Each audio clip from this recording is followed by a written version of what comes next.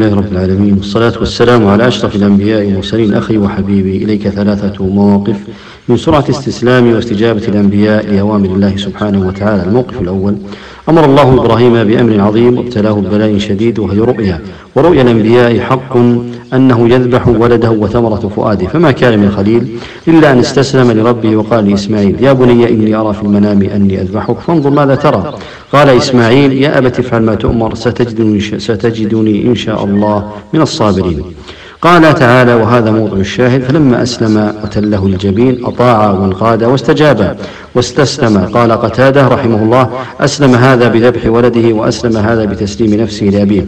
فلما أسلم وتله الجبين أضجعه وجعله على وجهه وظهره إلى الأعلى لئلا يشاهد وجهه عند ذبحه، ليكون أهون عليه. ولهذا قال تعالى: إن هذا لهو البلاء المبين، أي الاختبار الواضح الجلي، حيث أمر بذبح ولده فسارع إلى ذلك. كانت قضية الاستسلام وعدم الاعتراض والمسارعة الفورية كانت علامة واضحة وسمة بارزة في ذلك الموقف العظيم.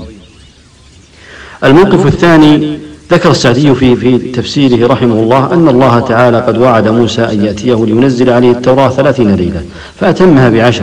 فلما تم الميقات بادر موسى عليه السلام إلى الحضور للموعد شوقا لربه وحرصا على موعوده، فقال الله له: وما أعجلك عن قومك يا موسى، أي ما الذي قدمك عليهم، ولما لم تصبر حتى تقدم أنت وهم؟ قال: هم أولئك على أثري وعجلت إليك ربي لترضى، أي قريبا مني وسيصلون في أثري، والذي عجل إليك يا ربي طلبا لقربك ومسارعة في رضاك وشوقا إليك.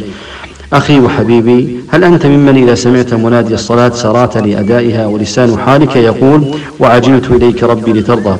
الموقف الثالث: لما نزلت وأنذر عشيرتك الأقربين، اتجه النبي صلى الله عليه وسلم إلى الصفا فصعد عليه ثم نادى بأعلى صوته صباحا دون تردد ولا خوف ولا وجل، مستسلما لأمر ربه. وقد ذكر ابن عباس رضي الله عنهما قال: لما نزلت وأنذر عشيرتك الأقربين صعد النبي صلى الله عليه وسلم على الصفا فجعل ينادي: يا بني فهر يا بني عدي لبطون قريش، حتى اجتمعوا. فجعل الرجل إذا لم يستطع أن يخرج أرسل رسولا ينظر ما هو، فجاء أبو لهب وقريش فقال: أرأيتكم لو أخبرتكم أن خيلا بوادي تريد أن تغير عليكم أكنتم مصدقين؟ قالوا: نعم، ما جربنا عليك إلا صدقا. قال: فإني نذير لكم بين يدي عذاب شديد. فقال أبو لهب: تبا لك سائر اليوم، لهذا جمعتنا؟ فنزلت تبت يدا، متفق عليه. جاءت الأوامر من الله أن يوسع الرسول صلى الله عليه وسلم دائرة الدعوة ويقوم بالدعوة جهرا لقريش بكل بطونها، فما كان من الرسول صلى الله عليه وسلم إلا أن قام بالنداء على جبل الصفا دون تردد مستجيبا لأمر الله، صلى الله وسلم على أشرف الأنبياء والمرسلين.